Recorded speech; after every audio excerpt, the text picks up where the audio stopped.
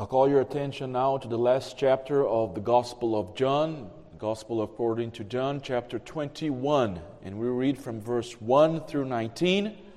And the title of the message is very important for you to grasp right away. Is Deja Vu. Deja Vu. Re-experiencing the risen Christ. Deja Vu. Re-experiencing the risen Christ. John 21, 1 through 19 says this.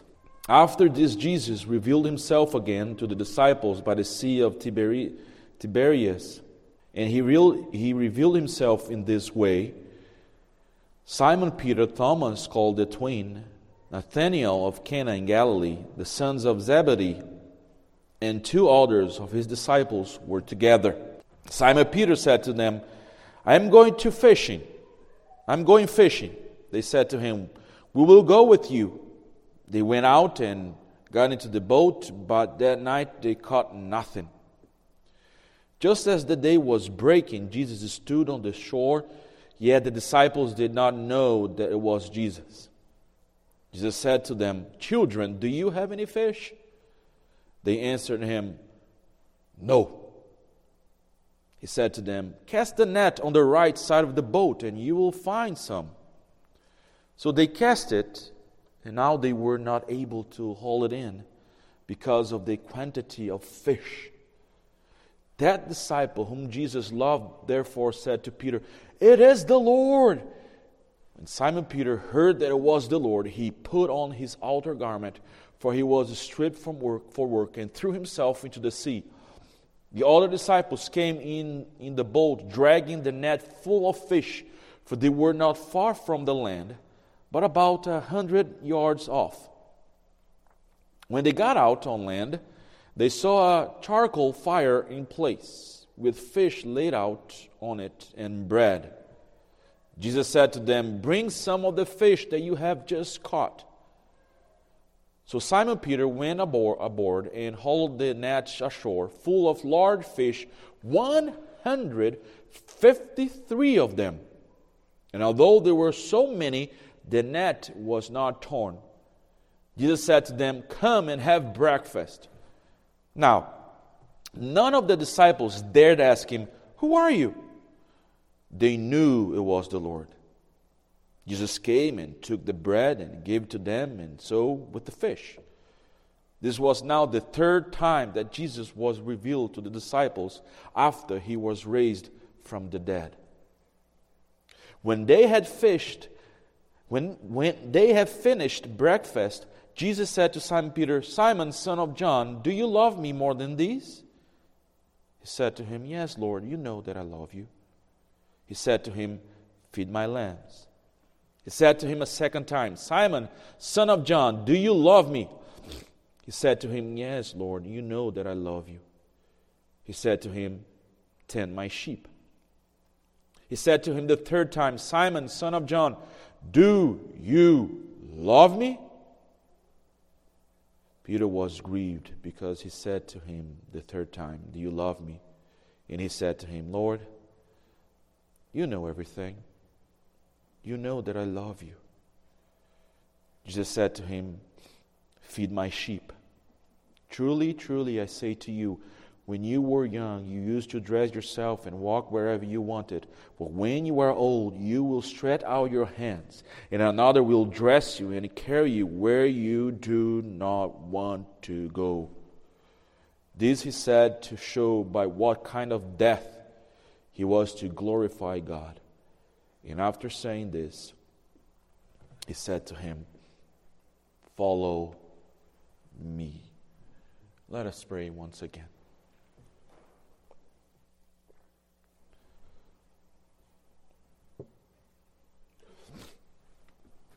Lord, we need to hear the gospel again, all of us. And we need to experience the depth of the doctrine that we hear tonight. Not only for our benefit in the sense of good things that can come to us because of this, but as a way to worship you, to be satisfied with you, to really worship your name because of the gospel.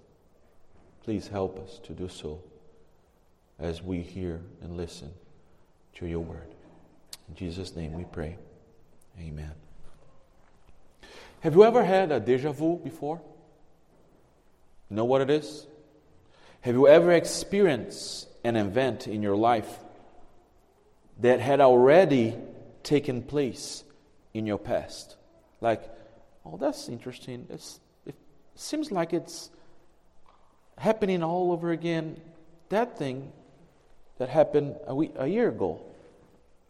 Have you experienced that before?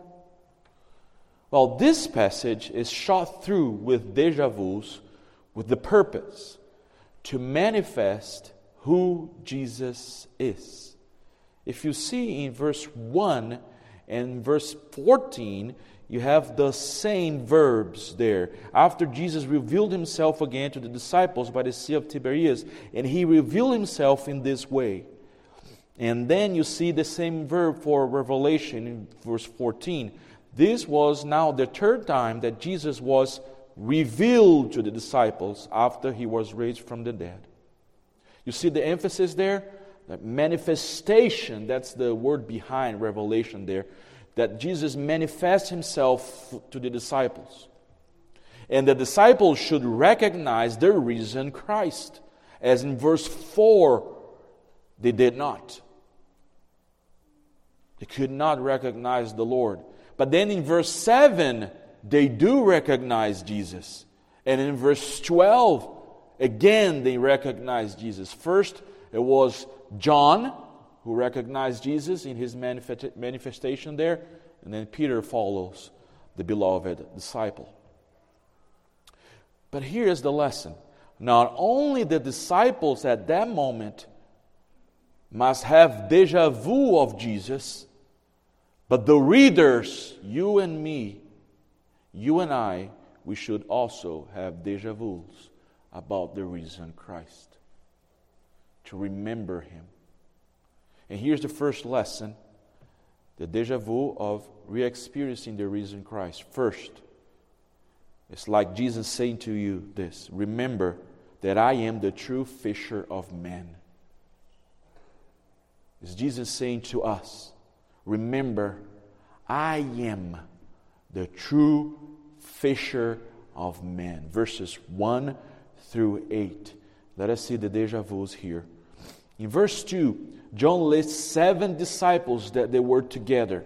And here again is something that you have to recall, the emphasis of the Gospel of John. You see 7 days in John 1, 7 signs in the Gospel of John, 7 scenes in Jesus' trial, 7 scenes in the crucifixion, 7 signs in the burial of Jesus, 7, 7, 7. And here in the last chapter again, the number 7 appears, and 7 disciples, they go fishing.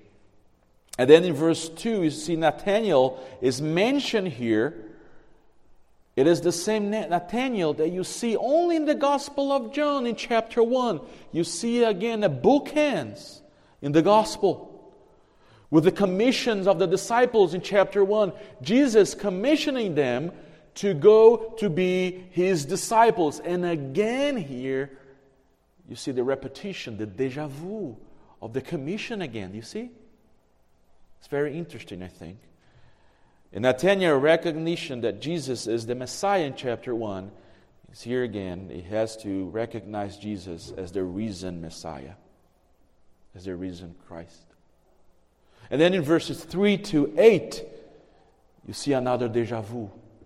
Because they go to fishing, they try to catch the entire night, and they could not catch anything. They were experts in catching fish, in fishing, but they could not do anything that night. And then Jesus comes and says, throw the net on your right side of the boat. And as I read it to you, it seems like they were not happy about this. Jesus asked, have you caught anything? They said, no. I think in a very angry tone, probably. But they do what Jesus said, and when they do it, it seems like the whole fish of that sea jumps into that net.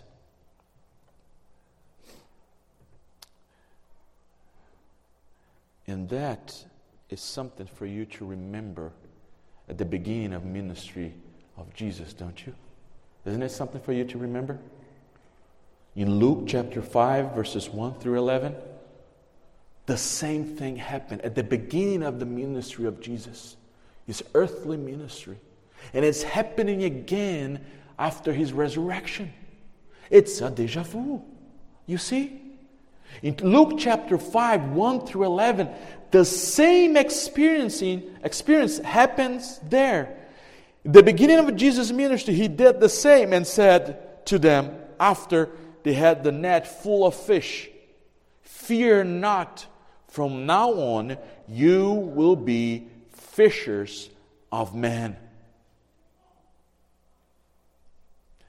Jesus is reminding the disciples again, when they go back to their work of fishing now, I want you to be fishers of men. And again, you see the déjà vu here is confirmed with the verb to draw in verses 6 and 11 of John chapter 21. The verb to draw. It was already used by John in chapter 6, verse 44, when it says this. Very famous verse. 6:44. No man can come to me, which is the same thing. No man can believe in me, says Jesus. No man can come to me except the Father which has sent me. This is the same verb that we see here in John 21. Draw him. It is for you to pick up the déjà vu again. The drawing of the fish, the animal fish, it is like a symbol of fishing men. You see the same truth in John chapter 12, verse 32, when Jesus says, if I be lifted up from the earth, will draw, the same verb, all men unto me. Men coming in faith to Jesus. It is about conversion of men. That's the déjà vu, do you see? That's what's behind the text. He says, remember. Jesus says, I am the true fisher of men. I am the one who controls all the planet. I am the one who controls all the sea. I am the one who controls all the fish. And that's a sign for you to remember that I control the hearts of men as well. I am the one who has authority and power in heaven and on earth. Just like I have power over nature and make fish jump into your net, so also I have power to convert multitude of sinners like I did with you, Peter, and all the disciples that I had truly saved. And do you remember after this, after resurrection in Acts chapter 2, when the preaching of Peter, 3,000 people got converted at once. Beginning with 12 disciples, actually 11 after Judas betrayed Jesus. Few centuries, a massive conversion swept the Roman Empire. In few centuries, can you believe that?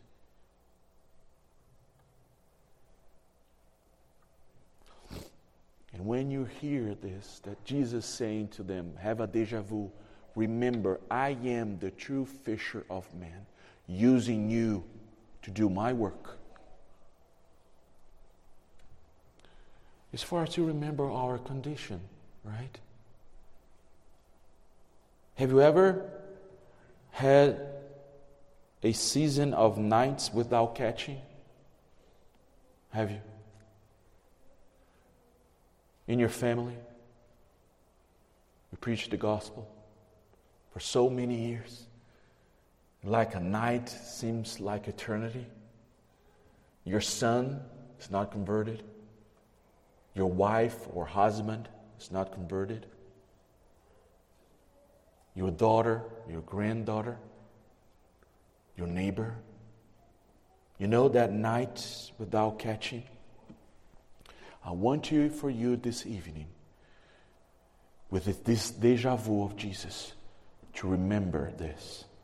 Remember where the power is. Can you do that? Remember where the power is. You and I, we are merely vessels of clay.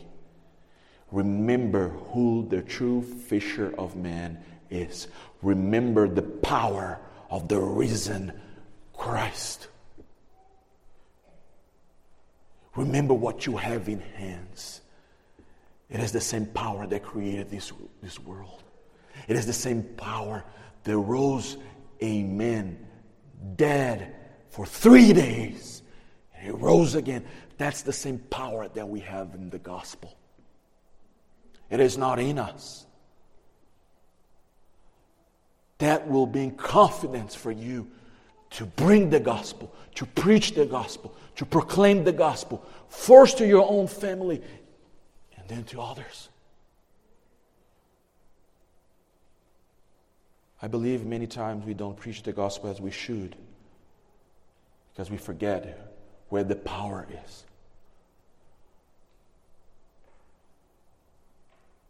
Let me give you an illustration. Let me put some flesh in the bones here for you to grasp the truth.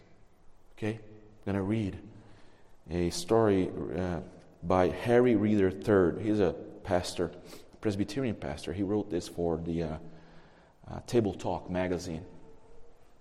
And the title of the article is Power Under the Hood. Power Under the Hood. Pay attention to this application. It says this. When I was 16, my father bought me a car at an auction for $75.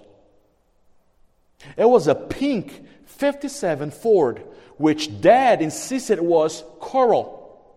I couldn't drive a pink car to school. I then heard words that in order to distant future my children would hear, "Son, a poor ride is better than a proud walk." It was said so convincingly, I knew it was probably in the Bible. Then my dad opened the hood. And to my surprise, underneath was a 390 engine with the 4-barrel carburetors. The car had been a South Carolina state interceptor, a highway patrol car. Nothing had more power under the hood. Space and conviction prevents me from detailing the surprises that Corvettes and Roadsters would get after they looked laughingly at my pink 57 Ford while sitting side by side at spotlights. It didn't look much, but there was power under the hood. And then he's going to apply this to young Christians, and I'm going to apply it to you and to me tonight. Listen to this application. Young Christian and Christians of the Trinity URC, the world despises the gospel in its simplicity and disdains the vessel entrusted to carry and proclaim it. But there is power under the hood. Live the gospel. Believe and preach the whole gospel. The gospel blessings that declare who you are in Christ. The gospel imperative that call you to your new life for Christ. This gospel transforms the hearts, minds, and wills of sinners. Thankfully, it continues to transform mine. Preach it to yourself, to each other, and to the lost. And know the joys of the gospel-driven life.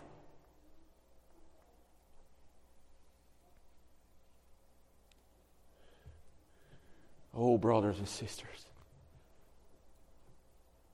do you hear it?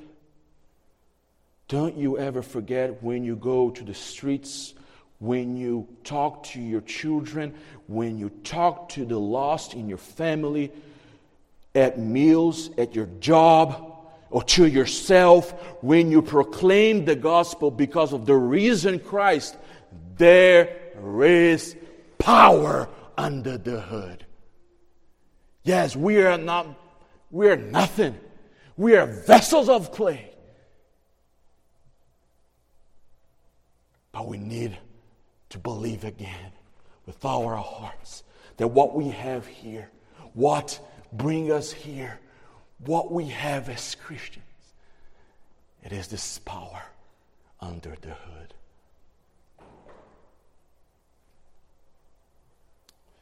But there's more in the text. Another deja vu. That is beautiful text. Not only for you to remember that Jesus, he says, I am the true fisher of men. Secondly, remember, I am the true shepherd. Verses 9 to 17. Another deja vu. You see, they come to the shore and find fish and bread. Jesus is a cook, He is a cook. And they found fish and bread. Verses 9 and 13. It is a meal that again is a deja vu. It's a reminder for us of John 6, that you are reading through the Gospel of John, and you gotta remember that already happened in the Gospel. It's a deja vu for the reader, It's happening again. It's for them to remember. It's a reminder. It's a deja vu. In John 6, the multiplication of bread and fish to the multitude that Christ did. It's a deja vu of a miracle story of provision in John's Gospel. And it's amazing literature, isn't it? You just don't just write something and it's there. There is a purpose behind everything. There's a design in the literature. And you see the provision of Christ as a true shepherd in 3 scenes in the Gospel of John. And you see the parallel in them. It's amazing literature. I want you to see this. It's so beautiful. It's another deja vu. You see, you have 3 kind of meals. You see the changing of the water to wine in the middle, in the meal of the wedding. In chapter 2, and then you have the multiplication of the loaves in chapter 6, and now we have the fishing meal here in chapter 21. In the first, at the wedding, you have plentiful wine, remember? In chapter 6 of the multiplication of the loaves, you have plentiful bread. And here, in chapter 21, you have a plentiful fish. In the wedding, in chapter 2, it is noted how the plenty of wine they had. 6 stone jars, 20 to 30 gallons of wine. It was amazing. In the multiplication of the loaves in chapter 6, again John gives us the plenty is noted. 12 baskets of loaves. And here's the fish. I think that's the reason why he gives the number. 153 large fishes in verse 11. You see the pattern? He noted the plentiness of the meal. And all of them, the 3 of them occurred in Galilee. The wedding in Galilee, the multiplication of the loaves in Galilee, and here is in the Sea of Galilee. One is the wedding meal of 5,000, and the meal of the lake shore. Wine, bread, and fish. There was the Mediterranean diet. See the echo of Jesus, the true shepherd, in John 10:10. Says this, I came in order that they might have life in heaven, have it in abundance. That's the principle behind this. Do you see? That's the deja vu. I am the true shepherd providing the meal, what you need, in abundance. And then in verse 12 of chapter 21, it says, come, have breakfast. And the principle behind everything, the physical meaning behind, it is the spiritual meaning of no more hunger, no more thirst. As John 6:35 says, "He that come to me shall never hunger, and he that believeth on me shall never thirst." You see what the narrative is teaching us? The déjà vu. The reason Jesus is your satisfaction, your shepherd, you shall not want.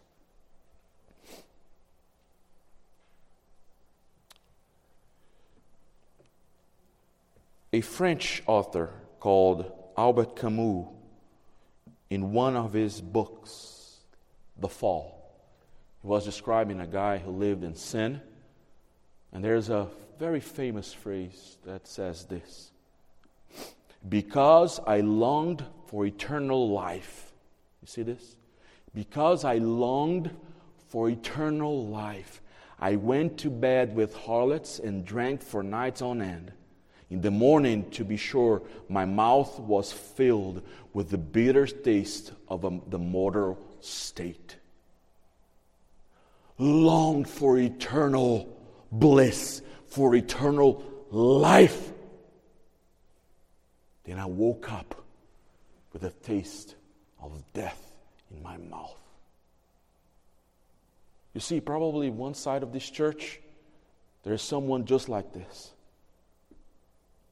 But maybe on the other side, there are people working hard, trying to live in his career, doing all they want, working 24 hours a day, 7 days a week, trying to what?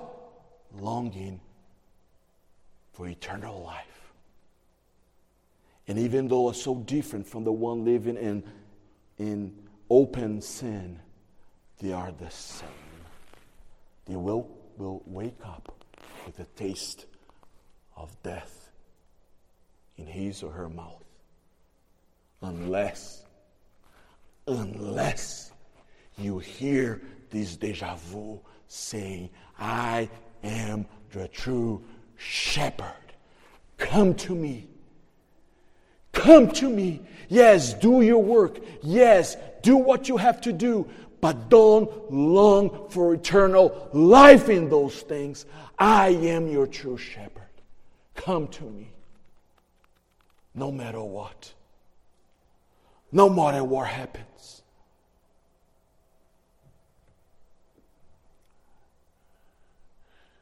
I will give you life and life in abundance. This is the true shepherd, says the true shepherd. It's for you now to confront your own heart, to confront my own heart. Because it's so tricky, isn't it? To confess with the lips, but to live it out would be another thing. But not only this, I think Jesus goes deeper in this true shepherd. Because Jesus shows how he is the true shepherd with Peter. And I want you to pay attention because it's like a simple case study for all of us. Peter has a déjà vu when he sees in verse 9 a fire of coals, you see? The only place this word appears again in the entire Bible is in John 18, verse 18, when Peter denies Jesus, when he was warming himself in the fire. It's a déjà vu for Peter here. And then Jesus makes a case study with Peter. After they had breakfast and in the presence of everyone, Jesus pulls Peter aside, or even probably in the midst of all of them, and presents another déjà vu. Do you know what it is? It's so clear in the text, I think. 3 times. 3 times Jesus asks Peter, "Do you love me? Do you love me, Peter? Do you love me?" Do you know why Jesus is doing that? Can you recall the déjà vu? Because it was 3 times that Peter denied Jesus in chapter 18. And he's pressing very deep the nail in his heart. Going deeper and deeper in every question that he is asking Peter, do you love me? In such a way that Peter noticed it. And he became sad on the third time. Jesus goes to the heart of the matter. Because Jesus doesn't say, you were a coward, Peter. He doesn't say that, even though it's true. He doesn't say, you were someone who had fear of man. Although that was true, but he didn't say that. And he could say, you are a liar, Peter. But Jesus doesn't go there, even though that was true about Peter. No, he says, do you love me more than these? We don't know what these is, but doesn't matter. Do you love me more than anything? That's the meaning of the phrase. And he asks 3 times. And here's the application for you and for me with this deja vu, because you need to be in the skin of Peter, you and I. The real problem with our sin is not that we love more other things than our family or our career. That's not the problem. The problem is that we love more other things than Jesus. That's the root of the matter. That's the essence of our heart's problem. We do not only break rules, you see, but we break the heart of the Creator God, Jesus.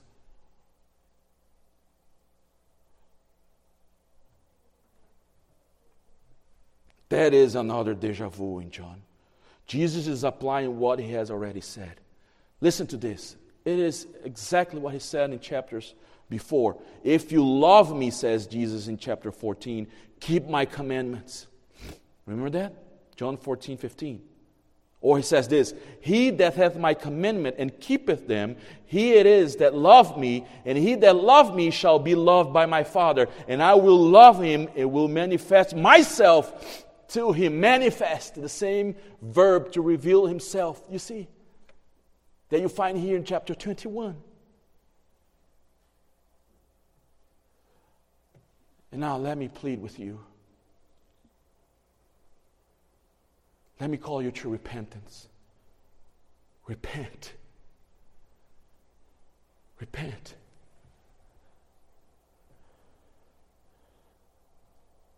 Repent not only of your breaking of rules, but your lack of love for the one who created you, the one you confess you believe in. Repent. That's an offer right now. An offer for you to believe and repent and believe in the gospel of Jesus Christ. Don't care if you are in this church or was born in a Christian family. I don't care. It is now a call for you to repent and believe in the gospel.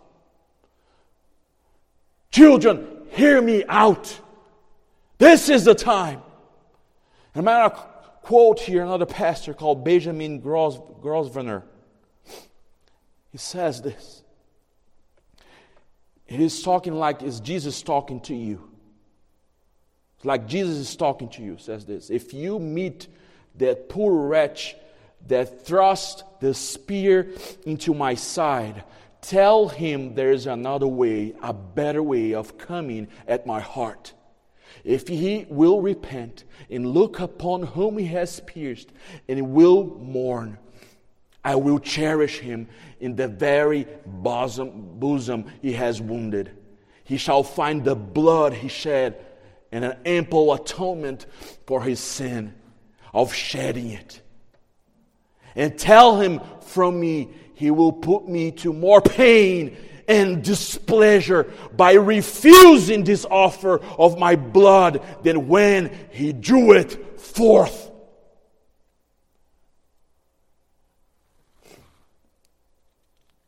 Don't despise it.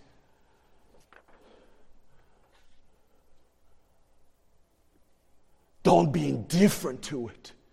Come, there's nothing like it.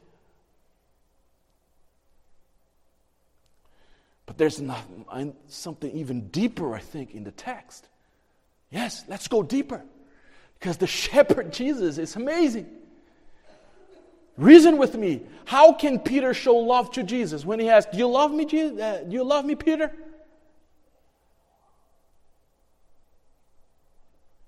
What is the Christ's order after Peter says, yes, I do love you, Jesus? If I were Jesus, and I do this with reverence, I think I would say, Peter, do you love me? He said, yes, I do love you. Then I would say, then worship me right now. Come on, bow your knees and worship me. Or I would say, sing to me, praise, sing psalms to me right now. But that's not what Jesus does. And I think this is so amazing that we could go on and on with this truth. When Jesus says, do you love me, Peter? And Peter says, yes, I do love me. Then Jesus says, then feed my sheep. Feed my sheep.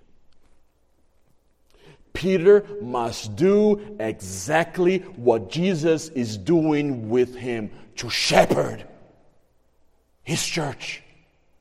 You see in the text it says, not your church, Peter, my church, my sheep. It is his sheep, not Peter's sheep. And you see here the doctrine of union of Christ with his church.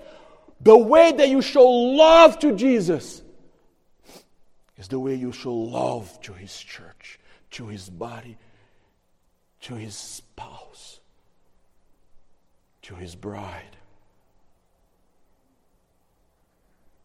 Were you fished out by Christ? Then let me ask you this. Don't think about anybody else. Do you love him? Do you? You can say, it is not a perfect love. I think that's what Peter said. It's not a perfect, complete love. It is imperfect love, but I love you, my Lord. Is that what you say? Do you love me? Do you love Jesus? Then Jesus says to you, then feed my sheep. Serve my people. Love my church. How do you show love for Jesus? When you love his church. No matter what. No matter the breakdown. No matter the conflict. No matter the problem. You love Christ's church. It is just like you say to me, I love you, but I hate your wife. No, then you don't love me. You see? Then you will love the members of your family.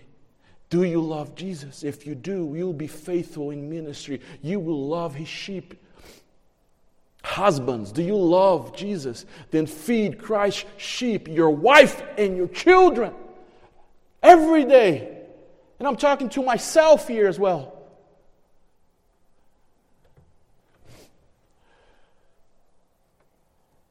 You see the connection? There's no way how you can love Jesus and not love his church. But you say, I can't do it. I'm not worthy of this. Exactly, you are not. The unworthy, coward, fearful disciple, Peter, the biggest failure of the group, repented, received mercy, and that is why he was used for the kingdom.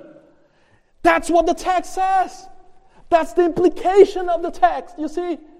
He was the biggest failure, but received mercy. And that is why Jesus is calling him and recommissioning him again to work for his kingdom. Grace, sheer grace of the gospel. Only in the gospel that the worst failure is used for the gospel when there is repentance. You see, in the company and industry of this world, if you fail 3 times, you are fired.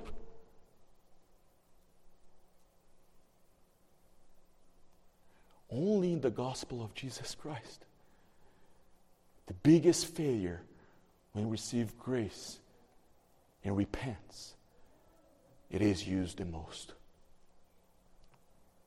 The one who is the most forgiven is the one who is the most loved by Jesus and the one who loved more Jesus.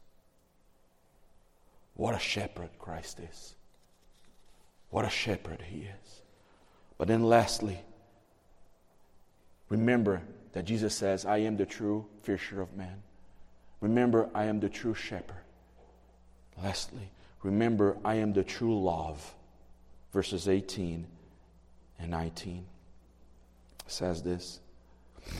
Truly, truly, I say to you, when you were young, you used to dress yourself and walk wherever you wanted. But when you are old, you will stretch out your hands, and another will dress you and carry you where you do not want to go. This He said to show by what kind of death He was to glorify God. And after saying this, He said to him, follow me. In what manner would Peter show his love for Christ and His church? It is this, simply this. You will die for God's glory, Peter. And in what manner? How would he die? He's stretching out his hands like this. Verse 19. And says, this spake he, signifying what kind of death he should glorify God. That's another deja vu, do you see, in the text? What deja vu is that? Do you know that the same words that he signified by what death he would glorify God is the same thing that you find in John chapter 12, verse 32 for Jesus? Death to glorify the Father. Go home and check that. John 12, 32. It's another deja vu. It's amazing. Who stretched out his hands for Peter? Who just did it 3 days ago? Who stretched out his hands on a cursed cross? Jesus did. And that was another reminder, another deja vu. Your future, Peter, will be like mine, the cross. And that's a symbol to glorify God by showing love. How? Stretching out hands. Do you know what that means? Do you? Vulnerability. When you have your hands stretched out like this, anyone can do anything to you.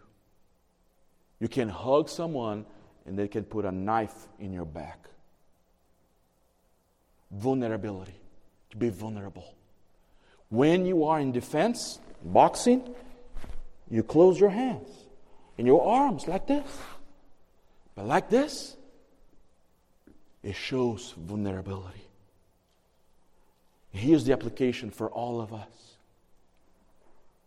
Jesus is giving us deja vu that He did for us, be vulnerable for us as an example, as a proof, as a demonstration of His love for us. How? You cannot love if you are not willing to be vulnerable and open to get hurt. You hear me? I have that tendency, and I believe you have that too. You want to keep people away from you at distance, not know you very well. If you know your failures, your problems, your difficulties, then you know who you really are. And they will not love you, and they will hurt you. That's why we don't talk much with everyone. That's why we have some ways to keep people away in the church.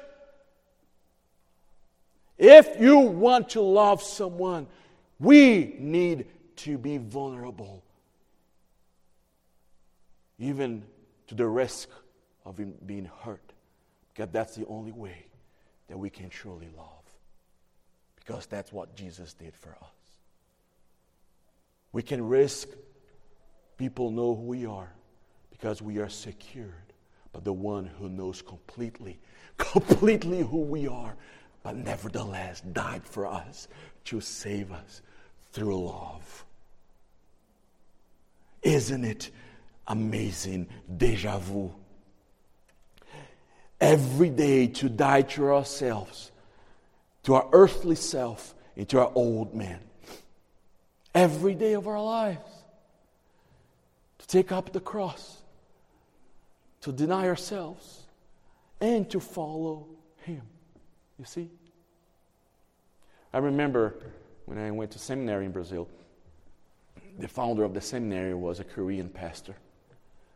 And the first lesson that he used to give to the students that got there was this. Seminarians, you know why you're here? You know why you came here?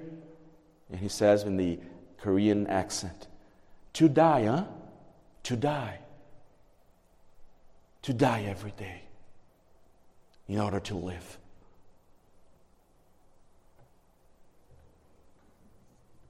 And I want to end and conclude with an illustration of this truth. To remember your Jesus. That He is the true fisher of men. That He is the true shepherd of your heart. And that He is the true love of your life.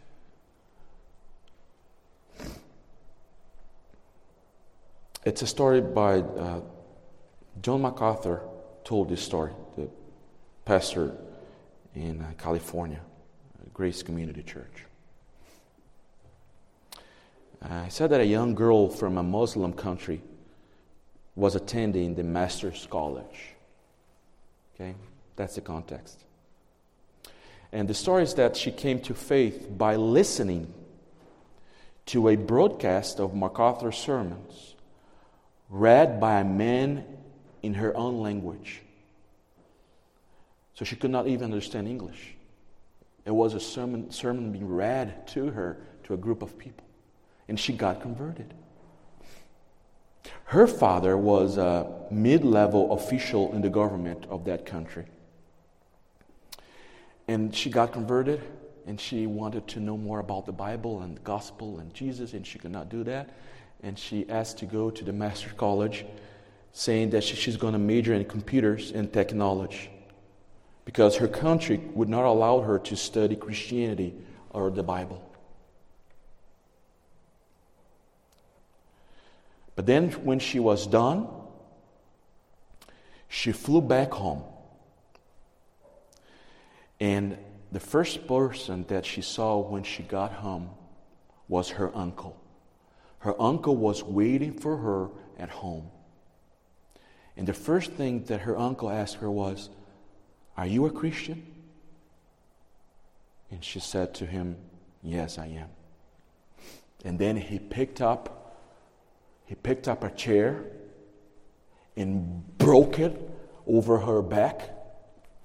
Then took a leg of that chair broken and began to beat her up to death. When she feared for her life, her father came and rescued her. And then MacArthur, who was interviewing her after the event, asked her, "What was going into your mind when your uncle was beating you to death because you were a Christian and not a Muslim anymore?" And here's her answer that I think summed up so well the beauty of Christianity, of the gospel. It is so beautiful, her answer. And I want you to go home with this truth about Jesus and the implications for our lives. She said this to MacArthur. What was going on in her mind?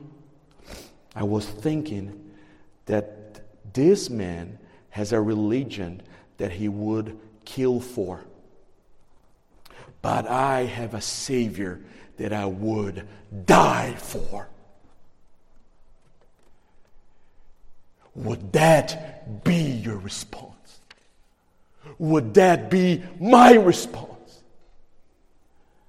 You know the privilege that we have? The magnitude of the grace that we have to confess, to proclaim, to believe, and to live out this gospel with no threat, with no risk in our countries. Are we willing to go to this depth of faith To count a privilege, a grace, just like the disciples in Acts chapter 5, to be worthy to suffer for the name of Jesus.